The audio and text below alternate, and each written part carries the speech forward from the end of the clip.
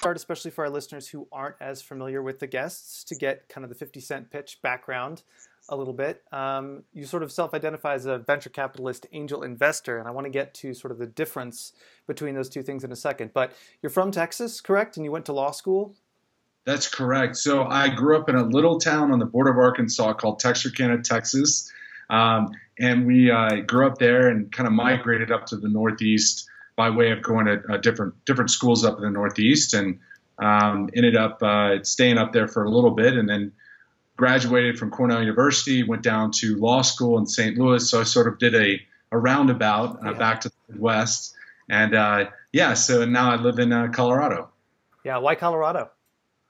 Well, I think Colorado for me, I'd lived in D.C., so I went back that way. I lived up in the D.C. Mid-Atlantic region for a while. I established a couple businesses, became an advisor to some companies up there, and just I felt like I did what I needed to do or had accomplished what I needed to accomplish. I was in D.C. for about 10 years after having graduated from law school, and felt like I wanted just an open space, open environment, clean environment, less traffic, and more of an entrepreneurial sense. I didn't really ever get the sense that DC is a entrepreneurial hub. I mean, they try to do a few different initiatives, but I felt Colorado just sort of drew me into this excitement of the mountains and what some of the communities in Boulder, communities in Denver. I mean, Denver's just exploding.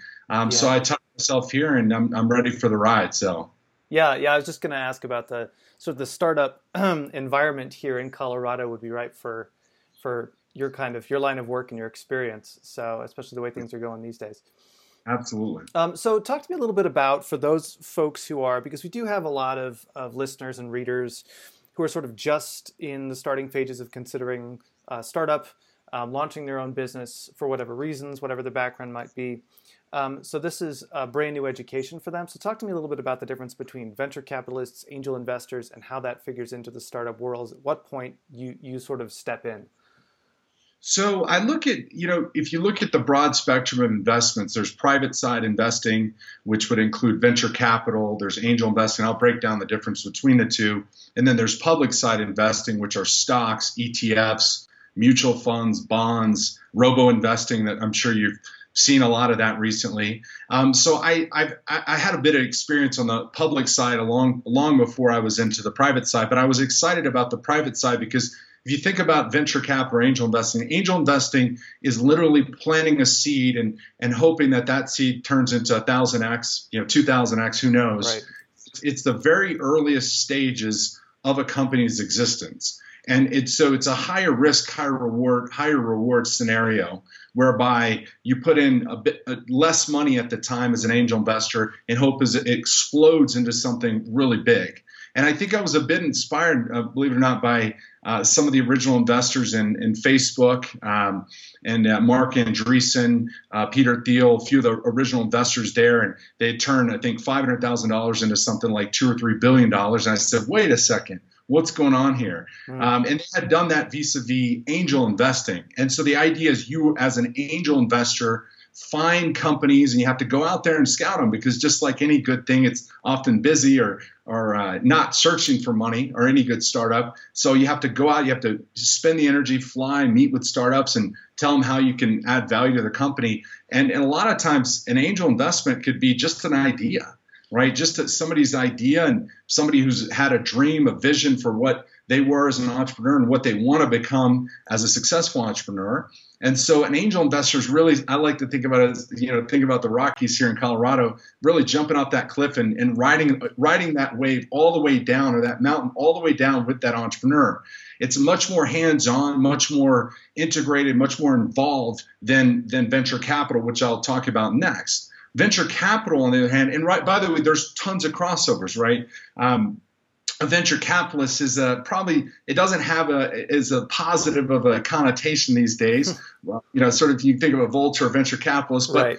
Venture capitalist typically goes, so an angel investor is at the seed round, then you go to a series A round, a B round, C, D, E, and potentially even all the way to an IPO. And so a venture capitalist usually has less risk, and it's taken using a mountain analogy, using the blue and the green slopes, riding down a little bit less because they've got a proven revenue. The startup they're about to invest in has proven revenue, has a proven concept, has validated their model. So I think an angel investor is really more of high risk, high reward. Venture capitalist hedges a bit of their risk. But both of them can have some serious upside if you find the right startup and the right team to invest in.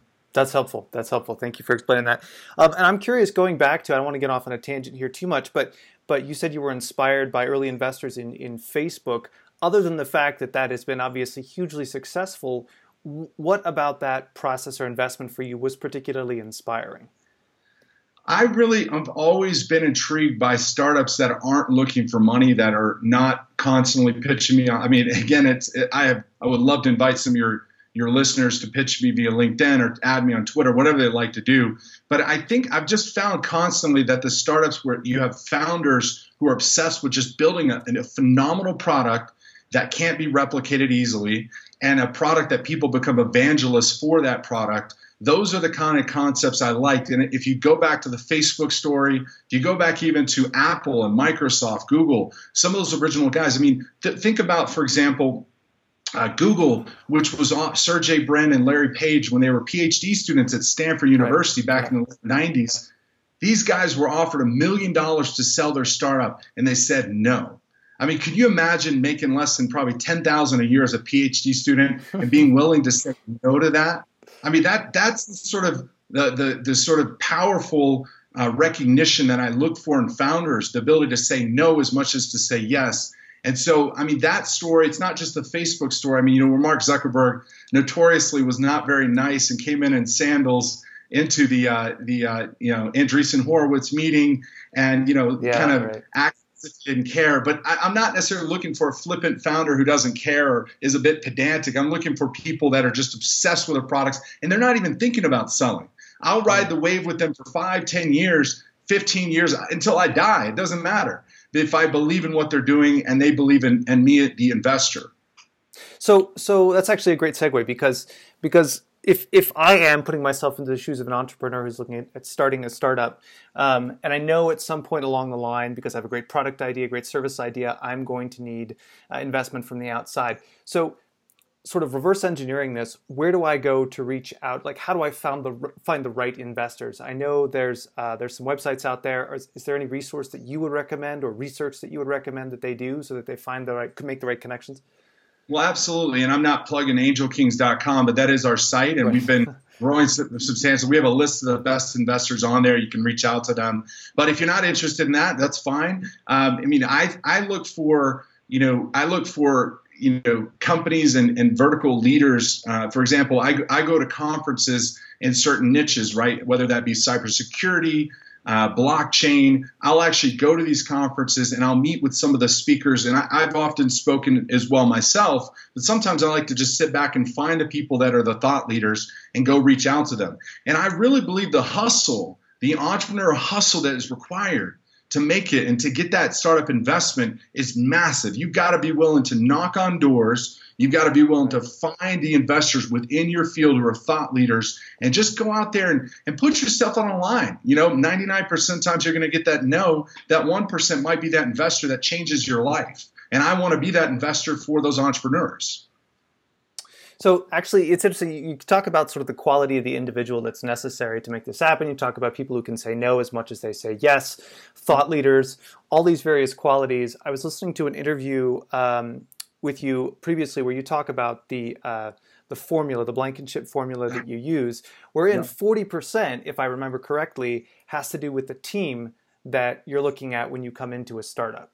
Can you talk a little bit more, because we talk ad nauseum, sort of our focus is sort of the quality of the individual, the routines, the disciplines, the habits. Can you talk a little bit about those kinds of things that you're looking for in the ideal entrepreneur?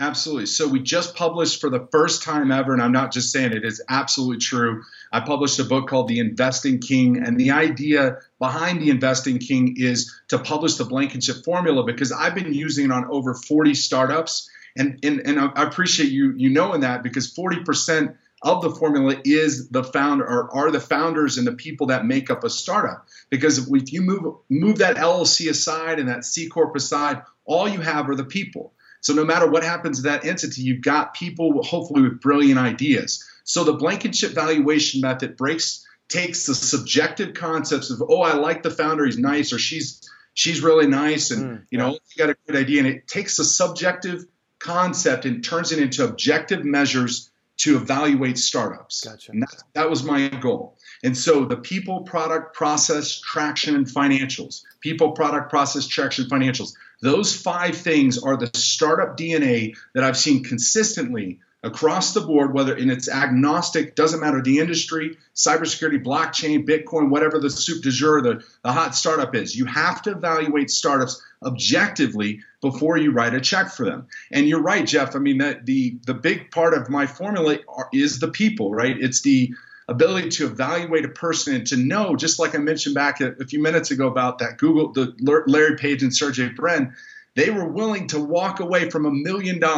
Can you find somebody else that you're willing to put in a small check or a big check and know that they're in it to win it long term? So the people matter more than anything, and I will consistently rank people in my evaluation and the Blankenship valuation method above any other metric. I want to come back to the people element in a second, but to continue with the Blankenship formula, the rest of it, process, product, traction, and financials. Can you speak just briefly to what that looks like for you as part of the formula? Absolutely. So when I say people, we've gone through that. The people, you want to look for the hacker, the hustler, the social media maven, sort of those 3 people within one. It's in the book, The Investing King. Let's move to product. Product is about building something. It's not just about building a clone of something, the Uber, whatever the hot thing that day is. It's about building a product that people love. They're willing to validate it, and you go out there and you can validate it, asking somebody to pay for it in advance, and an ability to have the customer keep coming back to you over and over and over again. That's what building a product is, right? So, for example, when we were talking about Facebook earlier, right? Facebook started out as the Facebook. It didn't have necessarily anything fancy, any product, but it had the consistency of regularity of people coming back to it over and over and over again.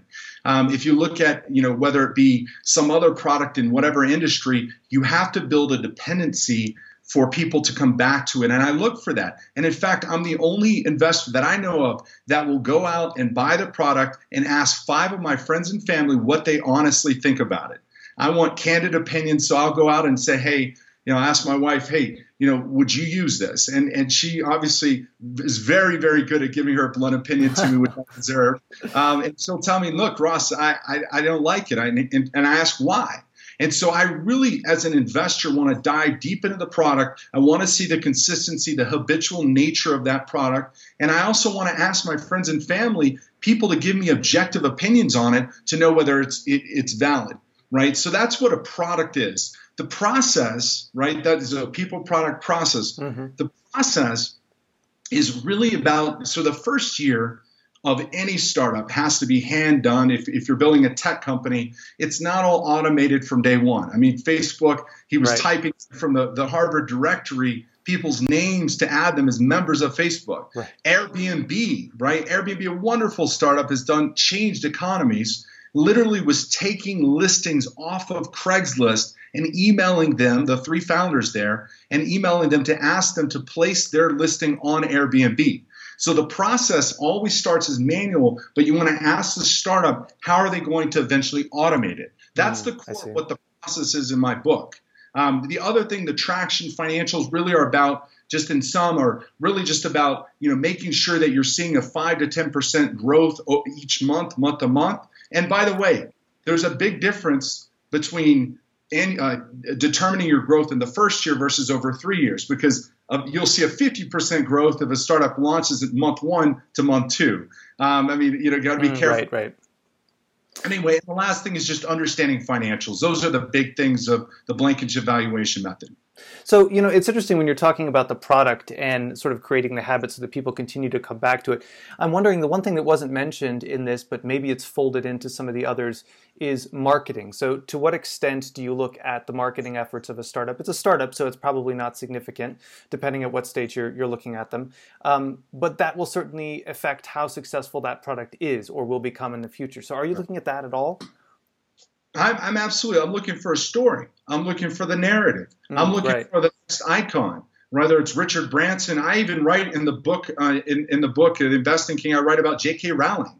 I mean, J.K. Rowling. Yeah. No one would think of J.K. Rowling, of Harry Potter as a startup. This woman was a single mom who was rejected multiple times by publishers, but she has a phenomenal story. And when she finally sold the story, let me tell you, my kids, everybody loves those books. And so it doesn't, I think about a story and a narrative that people have to find. And if I don't see a story or potential icon amongst those founders, I'm not going to invest. So you have to find, if you're out there looking for money for people like me or other angel investors, find your story and be able to tell it. Don't make things up, but find a story that resonates, because the press, when they found out about that 18, 19-year-old dropout from Harvard, that single mom pitching 20, 30 publishers, when they found out about it, she got free press. He got free press. You got to look for that angle, and you got to be able to hustle for that angle in that story. And that's what your marketing's about, is a story. You don't have a lot of money to spend. You shouldn't be buying ads. You should be going out and creating your story and meeting with the people that will write about you. Right. So that's what marketing is for startups. Yeah, absolutely. All right, so let's dig into sort of how this gets started for an entrepreneur. I read, you have a quote, and I think it's in one of your books. Maybe it's on your website. I can't remember exactly. It said, "Don't raise money unless you need to, and don't raise money until you're ready to grow." Because my next question was going to be, how does a newbie entrepreneur actually figure out what kind of money they actually need and when they should start reaching out about it? So what are the metrics? What are you looking for in your own startup, such that it's time that I need outside money? First off, I want to thank you for bringing that up. I want to scream from mountain to mountain. I want to scream from one end of the coast to the other in America and say, hey, don't raise money unless you absolutely need it. Right. And the reason for that is manyfold. It's because when you raise money, you're bringing on partners, and there's responsibility. There's immediate responsibility to do what's right and to grow the company the way that you pitched it to them. And so there's an element to that you have to be aware of. Right. But the main reason for that, Jeff, is because you don't want to raise money until you're ready to scale, you're ready to grow your business. When you raise money, whether it be through an equity round, which means you take money and you exchange that in exchange for common stock in your company, or through debt, which is the convertible note route, right, without getting in the weeds there, but it's basically taking on money that is debt, short-term debt, whatever it might be, equity or debt. You don't want to raise money until you're ready to grow your business, and your profit, your future profits will justify raising that money. So I think the key is, and one key, I think you mentioned, this is where you asked this, how much money should you raise potentially? It's not only, you should only raise when you absolutely need it and you're ready to grow or scale your business, but you should always just raise just enough to get you by probably about 18 months worth. So the way to calculate that, Jeff, is to take your monthly burn rate and multiply it by 18. And that's not even assuming any revenues. So you really want to give yourself about 18 months for any given round for which you raise money. Gotcha. Okay, that is helpful. Talk to me a little bit about, this is one thing that's become increasingly popular, especially among the millennial generations and millennial entrepreneurs as they get going. Crowdfunding. Can you give me some thoughts around crowdfunding as sort of a way to kickstart a startup or to help launch a product? So I think crowdfunding has a lot. I mean, it was back in 2012, the Jobs Act was passed, and that was an opportunity for people to finally raise in unconventional ways. You've got accredited investors who have this certain criteria that they're able to raise, or you're able to raise money from. There's less stringent requirements to raise money from accredited investors versus non-accredited investors who have a lower income and could put in $100, $500 into a startup, right? I don't think I think crowdfunding is just sort of at first base for what is a long, potentially long innings, right, in a baseball game. I think we're just at the start of what crowdfunding could become, and the reason for that is because crowdfunding is for private investing, right? It's for startups that want to raise on WeFunder, Funders Club, Angel List, whatever the site. We're actually adding some to Angel Kings ourselves. But I think the big thing is it's for private funding. And here's the thing. In 2012, the Jobs Act was passed for crowdfunding. Any given liquidity event, meaning a time in which a startup will either sell or be acquired, whatever the event might be, that's what private investors are looking for. That's their event, right? That's their IPO. You're looking for that as a private investor. A lot of those things haven't been realized yet because you have to understand that startups take a long time to have those events. So back in 2012, we're now in 2018. I think it's going to be really another 5 or 10 years to determine how much success companies that raise vis-a-vis crowdfunding have had, right? So I just want to throw that out there. Right. No, that's important to know as well. I'm just curious because it is so popular, and a lot of people look to it as sort of the first echelon for raising funds to get their product or service off the ground, sort of a baseline for making their company viable. You also talk a lot about cybersecurity, and that's increasingly an issue just across the boards. So talk to me a little bit about what kind of cybersecurity requirements you look for in a startup, or if it's not something that needs to be in place when you're looking at them, how a company should be rolling that out in the future to sort of satisfy your needs and expectations.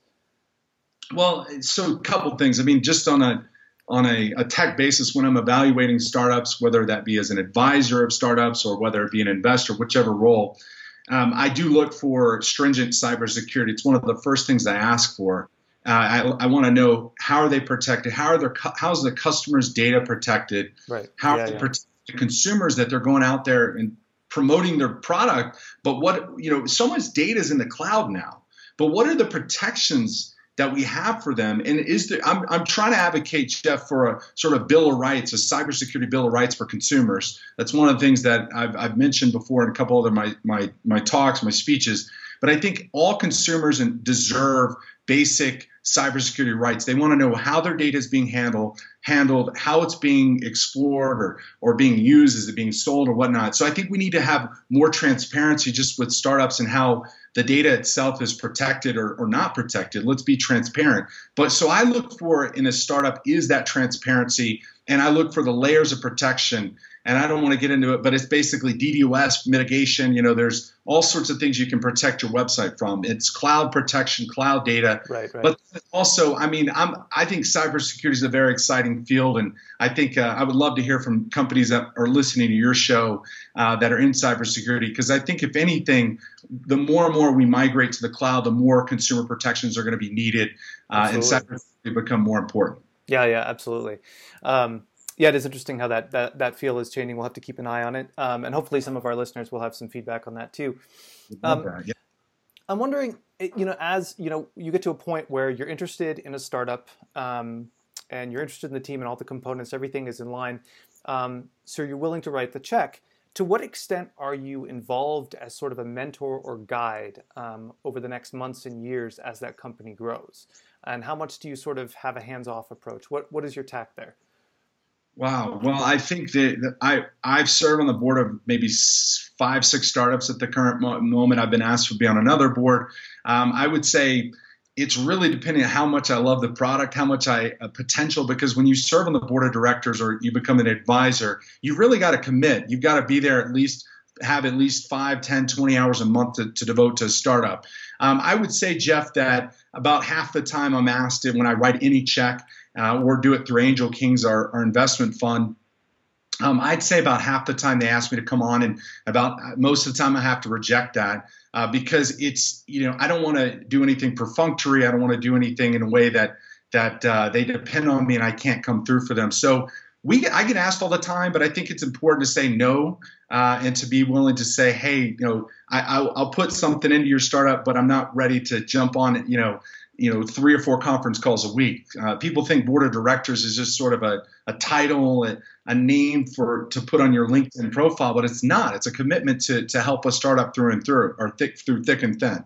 So, but regardless, I'm open to any board of directors thing. I think, you have to just really know your industries and know, is it an industry that you also are a thought leader in? And what a thought leader means is in an industry that, you can speak fluently about it and promote the startup, because that's your job. You're not just anybody. A startup can get money from anybody, Jeff. Right. I mean, you can go out there and beg somebody. You can do it through crowdfunding. You can do it through an angel investing group. You can do it through VC. It doesn't matter. It's about taking the right money, the smart money, and people that will become advocates for you. Do you ever run into a situation where you're about ready to write the check and it's requested that you have minimal investment in that company? Like, I don't want you to be very involved. I want your hands off. Like, I appreciate that you're interested, invested financially and otherwise in my company and my product, but I want to have complete say over the way it goes. And I'm assuming that because you're writing the check, you believe in me and the product, so you shouldn't need to be involved. Most of the time, my default is to not to be involved on the day-to-day. I want to let a company run their company. I'm not a micromanager. Let the startup let the startup be the founders in my valuation model that I want them to be. Go out and hustle, go hack, build something brilliant that people love and they're obsessed with. You go do that. And I 99% of the time, well, as much a percent of the time as possible, I believe in the startup and I just make that happen. Gotcha. What ends up, there's two red flags in investing, and especially in angel investing, venture capital. One is a startup that's not updating you at least once a month, right? If you invest in a startup, and I've seen this happen, you invest in a startup, you're not getting a monthly update. They could use a template, put a paragraph out there. Hey, here's what we're working on. We'd like your help with X, Y, and Z. Any investors out there, can you help us? If you're not seeing a startup do a regular monthly update there, that's a huge red flag. Most of those startups end up in the dead pool. They end up not doing anything worth any value, and period. But the other red flag I would say would be somebody like, you were saying, Jeff, where if they said, we want your money, but we don't want anything to do with you. I mean, I know it wasn't quite that extreme, but, we want your money and we'll talk to you soon. I just think there should be sort of a mutually amicable agreement where I'm going to be there for you anytime. Send me your month. I think the best scenario, Jeff, is where you say, just send me a monthly update. Let me know how things are going, and put a call to action at the end of your email or call your conference call. Say, hey guys, we're trying to partner up. I've got a great company, by the way, called Peer 5. Peer 5, they're out in San Francisco. They're doing peer-to-peer video streaming. It's a brilliant company. I think they're going to be a mega hit. But anyway, they do the best thing ever. They send out an email to me and to a list of maybe 15 investors, their first angel investors. And at the end of it, they say, hey, by the way, here are the 10 people we're about to reach out to this week. Do you know them? And I just think that's a perfect thing to do, because why wouldn't you tap into the resources that you have? Right. Yeah, absolutely. Build that network with people you already know. That makes sense. Yeah. So this is interesting to me because I recently wrote a piece about millennials. I keep coming back to it. Simon Sinek has talked about this too, the millennial question. Big fan of Sinek. Yeah, he's great. He's fantastic. But one of the things that he mentioned in that talk is that with all the troubles that millennials seem to face, one of the things that they demand in a workplace is that there's some kind of bigger purpose, something beyond the paycheck. And so I'm wondering, when you're looking at startups, especially in this era, if sort of an attachment or an investment in the community at large, and whether that be some sort of some detailed volunteering that's part of their regimen for the staff, or something planned out for the future, or if it's just part of their general mission. Is that important to you and important to investors in general, so far as you know? Well, I'll tell you this, and my father-in-law said this to me once. He said, you should do something that you just happen to be paid for as well, as a side note. It should be you would do as a hobby, but you just happen to get paid for it because people will pay you for it. And I look for startups that are, that are into big things, right? Ethereum, which is a blockchain thing. It's and I was early on back in February of last year, 2016. By the way, I was in Bitcoin and Ethereum before it was cool. You can verify that. YouTube, you can verify that. But anyway, no, you're absolutely right. The core of your question is, what motivates people? Start with why, just like Simon writes in his book. Start with why. Understand people's motivations. And what I look for in those founders and the Blankenship evaluation method, and just my life, period, is are they doing it almost as if it's a hobby because they love it and they're obsessed with building something cool, or are they doing it just to get rich quick and flip something fast? Right. And you can tell that. You can absolutely tell it. I used to play a ton of poker back in the day, so I'm constantly, and I can tell you, you've got to look for that in a founder. Look for someone or a group of people, male, female, whoever, a group of 3, 10 founders, and determine whether or not they're doing it as a hobby, but now they're ready to start getting paid for it. That's the big idea. The big idea of founders who you want to find and invest in. And by the way, millennials and all this sort of new thought processes behind the motivation behind the millennials is absolutely tied to mission-oriented, mission-driven concept. And if you're building a startup and you're not trying to change the world or trying to do something amazing, you'll probably end up building your 3 outcomes. One, you'll have not with that, but you'll have essentially turning yourself into a lifestyle business at best and a failure at worst. So if you don't have a mission and you're not mission driven, you're not going to be able to hire people as effectively. You're not going to be able to get customers to love what you do. And frankly, just don't do it. Just go work and get rent, have somebody rent your time. It's interesting because to me that definitely ties back into the need for a story, an expansive story that you have a background, but that you want to grow that story into something even more meaningful. So that resonates absolutely. I want to turn now to close out the interview with some questions about 2018. So sure. You sort of shifted, if I'm not mistaken, and this is based on the interview that I listened to, focused on biotech. Is that correct at this juncture? Yeah, no, I'm doing a ton of biotech right now. Just invested in a company called Notable Labs out in San Francisco that's doing a lot of really cool diagnoses of cancer, early stage cancer, some therapeutic stuff. There's immunotherapy, there's CAR T. I mean, I'm just so obsessed, and I'm so tired of hearing about things like a 25-year-old is killed by cancer, and I'm just it just crushes me. And I think of all the different things. I think of people with brain diseases like Alzheimer's and Parkinson's, and how we've done literally nothing in the Alzheimer's field. It's now, I've done 40 plus investments now, and I really want to do what's right. I want to change economies, and I want to invest in the future and help people live longer. That's the number one goal. So that's a lot of what Angel Kings, which is our primary investment vehicle, what we're looking for is very, very early stage biotech companies that can literally change industry or change people's lives, which is the most important thing. And then the second, because it's just sort of a follow-up, which I've been obsessed with for over literally 4 years or 5 years almost since 2012, which is blockchain, Bitcoin, and Ethereum, because I really don't like these entrenched incumbents, the sort of the banks, the insurance companies that take advantage of people. And I sort of have that free cider bend to me, where I think blockchain and Ethereum and Bitcoin, they're just the start. I mean, this is just the start of what could be a 1,000-year period for the industry. So those are the two things. Biotech, which you're absolutely right, Jeff, is a passion of mine through Angel Kings, and blockchain, which I'm doing a little bit more through my own personal vehicle. So yeah, it sounds like tying again into that sort of purpose-driven investing. Tying into what the startups are doing.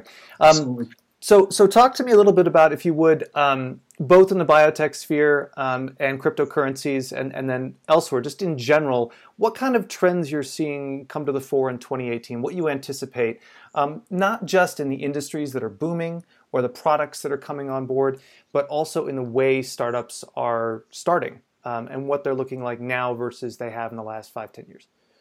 Well, I'll tell you, by way of anecdote, one of the reasons I invested in Ethereum when it was $7, and who knows what it'll be tomorrow, because the names and stuff. So I don't want to be on record saying it's going to go to 10,000, but who knows? It probably will, actually. But no, I think you shouldn't be starting Bitcoin or blockchain or Ethereum, which I'm the most excited about. Ether, ETH.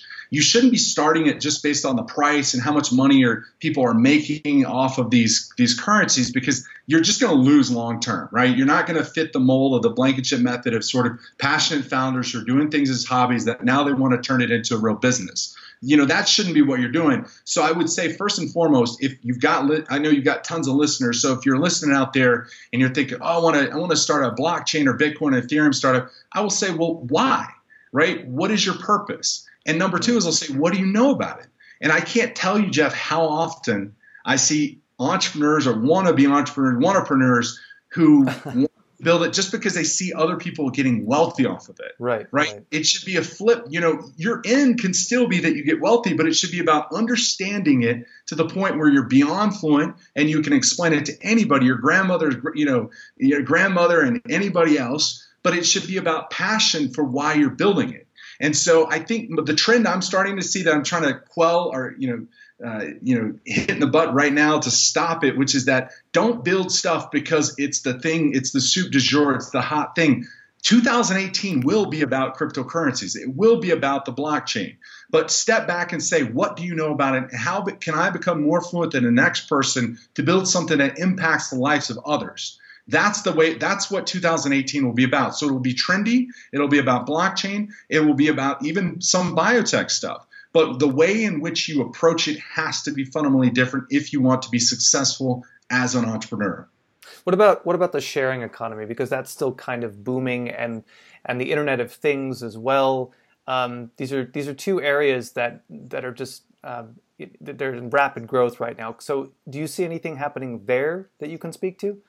Absolutely. So let's start with the sharing economy, right? When we think of sharing economy, I mean, we're really thinking about anything. We're thinking about starting with your Netflix, sharing your Netflix account with a friend, and hoping they don't spot your IP twice. I mean, literally, that's what you have to break it down in the most granular level.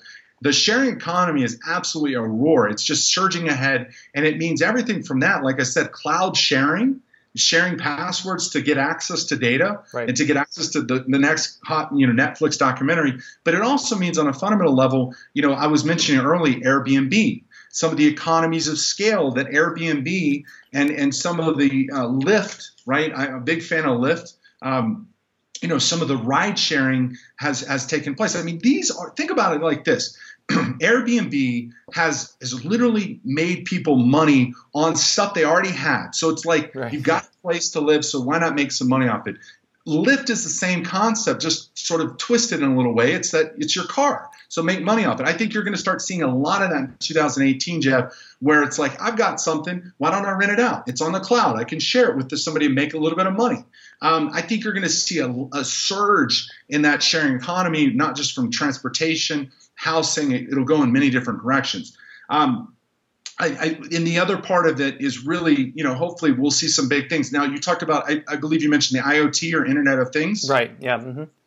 So I think the Internet of Things is exciting. I think I'm more interested in it from a software perspective.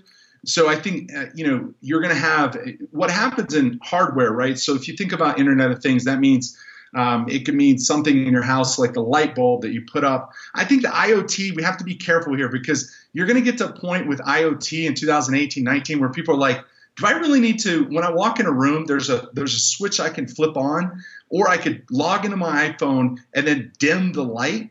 I mean, it's going to get to that certain point where it's like maybe a little unnecessary. And I really would be wary as an investor to sort of tap into that sort of the light bulb thesis and to sort of change the world because, you need to use your iPhone or your Android or whatever it might be. If that makes sense. More gimmicky than it is solving a pain or problem. I think the IoT for me is a bit more gimmicky. I think the sharing economy is, oh my goodness. I mean, I think it's brilliant in so many ways, and it's changing economies and making people wealthy for what they already have. So that there's method to that mayhem there. When it becomes the IoT, I step back. There's another thing I didn't mention, which is that hardware always becomes commoditized. So you have that light bulb, and if you're an IoT startup and you're producing light bulbs, well, the light bulb eventually, the Chinese and the Japanese, the Koreans will eventually make it for less and less money per light bulb. So you're going to lose, it's just sort of like solar economics. You've got an infinite amount of sun, but not an infinite amount of demand for the sun. So the price just sort of winnows down. I think you're going to see a little bit of that. We haven't hit peak IoT yet, in case people do want to invest in it. But let's step back and be careful from the gimmicks and the sort of unnecessary things that pervade our entire lives. What about some pitfalls, both as we see changes in I don't want to get too much in the weeds on this, but as things are changing on the tax front currently in the politics and administration, the economy is changing, technology is changing. Any pitfalls that people should be aware of if they're looking to start a company 2018? Well, and I'll hold it off on politics too, because I think That's fair. all I'll say is all politicians are kind of the same. But I will say this. I think we're getting a more business friendly environment for startups. Right? I mean, just sort of leapfrogging off the Jobs Act. Now we have a little more friendly environment. I think there's some things like net neutrality that, it blows my mind that we want to mess with something which, is really been the leapfrog for so many great startups and new media. But I think overall, it's if I were to say on a scale of 1 to 10, I would say it went from in the last 20 years, so we'll encompass both a Republican and Democrat. I think we've moved probably a couple on that Richter scale. I think it's a bit more pro-business now. Do I say that's leaps and bounds? I think there's a lot of room to go. But if you're a startup, I want to just say this. So this is about the hustlers, the entrepreneurs, the go-getters that are listening to your show that want to build the next big thing and change the world. Okay, that's who I love. And let me tell you this much. Don't even think about the politics. Don't think about who's in power. Don't get mad about Trump one day and then Obama the other day. Just focus on building something that people love, that they obsess about, that they want to go tell people about. That's what you want to do. Forget about the politics. Politicians, you're not going to be able to hire lobbyists until you're Facebook or Google anyway. So just go build something great that people love and let the politics work itself out. We'll be okay on that front. It's a great way to sort of close things out. If we do have some entrepreneurs listening to the show interested in maybe starting that communication about some investments, I know you have a portal on, is it angelkings.com? Yeah, that's angelkings.com. Yep. So if I were to, what's the best way to get your attention? If I have a killer product or service, if I have a great story, how do I communicate that effectively to you? Well, I'll tell you this much. This means a lot to me, and I'm flattered because we hadn't even talked about our interview before this. Thank you for having read one of my books. I think anybody who reads my Investing King and says, "Hey, I read chapter 3, paragraph 4. This is what it is." And I am. I mean, that's like the best research ever. But I make hardly no money on books. I just do it because it's a passion, and I like reaching new audiences. I would say this: if you want to reach me, reach out to me with your story, with your narrative, who you are. And just give me a demo of your product. You can do that on LinkedIn. You can add me, Ross Blankenship, on LinkedIn. You can watch some of my tweets on Twitter, but I think LinkedIn is probably the best. You can also, look, I'll throw out my email if people want. The best way to email is invest@angelkings.com. Invest@angelkings.com. And if you want to email me, hey, listen, I'm all for it. I can't respond to every email, but what I can, if I see a gem, I will reach out to you. I can spot gold from miles away, and I've seen really awesome startups in my portfolio. And listen, I want, who the heck knows, maybe through Early to Rise and this great podcast, maybe we'll find something here as well. Yeah, I certainly hope so too. Like I said, we have a lot of great entrepreneurs who listen to the show in various stages of their business development. So hopefully we'll make some connections there. Awesome. We gotta close it out, unfortunately. But any last words of wisdom as we look ahead to 2018 and 2019 and a lot of new innovation? No, I would say one last thing. Go do something great. Go build something that you've always wanted to build. Whether you've got a full-time job right now and you're tinkering with an idea, this is your year. This is your year. It's not the next year. It's this year. Now's your time to do something great. That's something that 20, 30 years from now, you'll look back on and you'll be able to tell others that I did what I'm passionate about. It's the next road and the next day is always going to be the more favorable one, but it's not when it's convenient that you build something you love. It's today.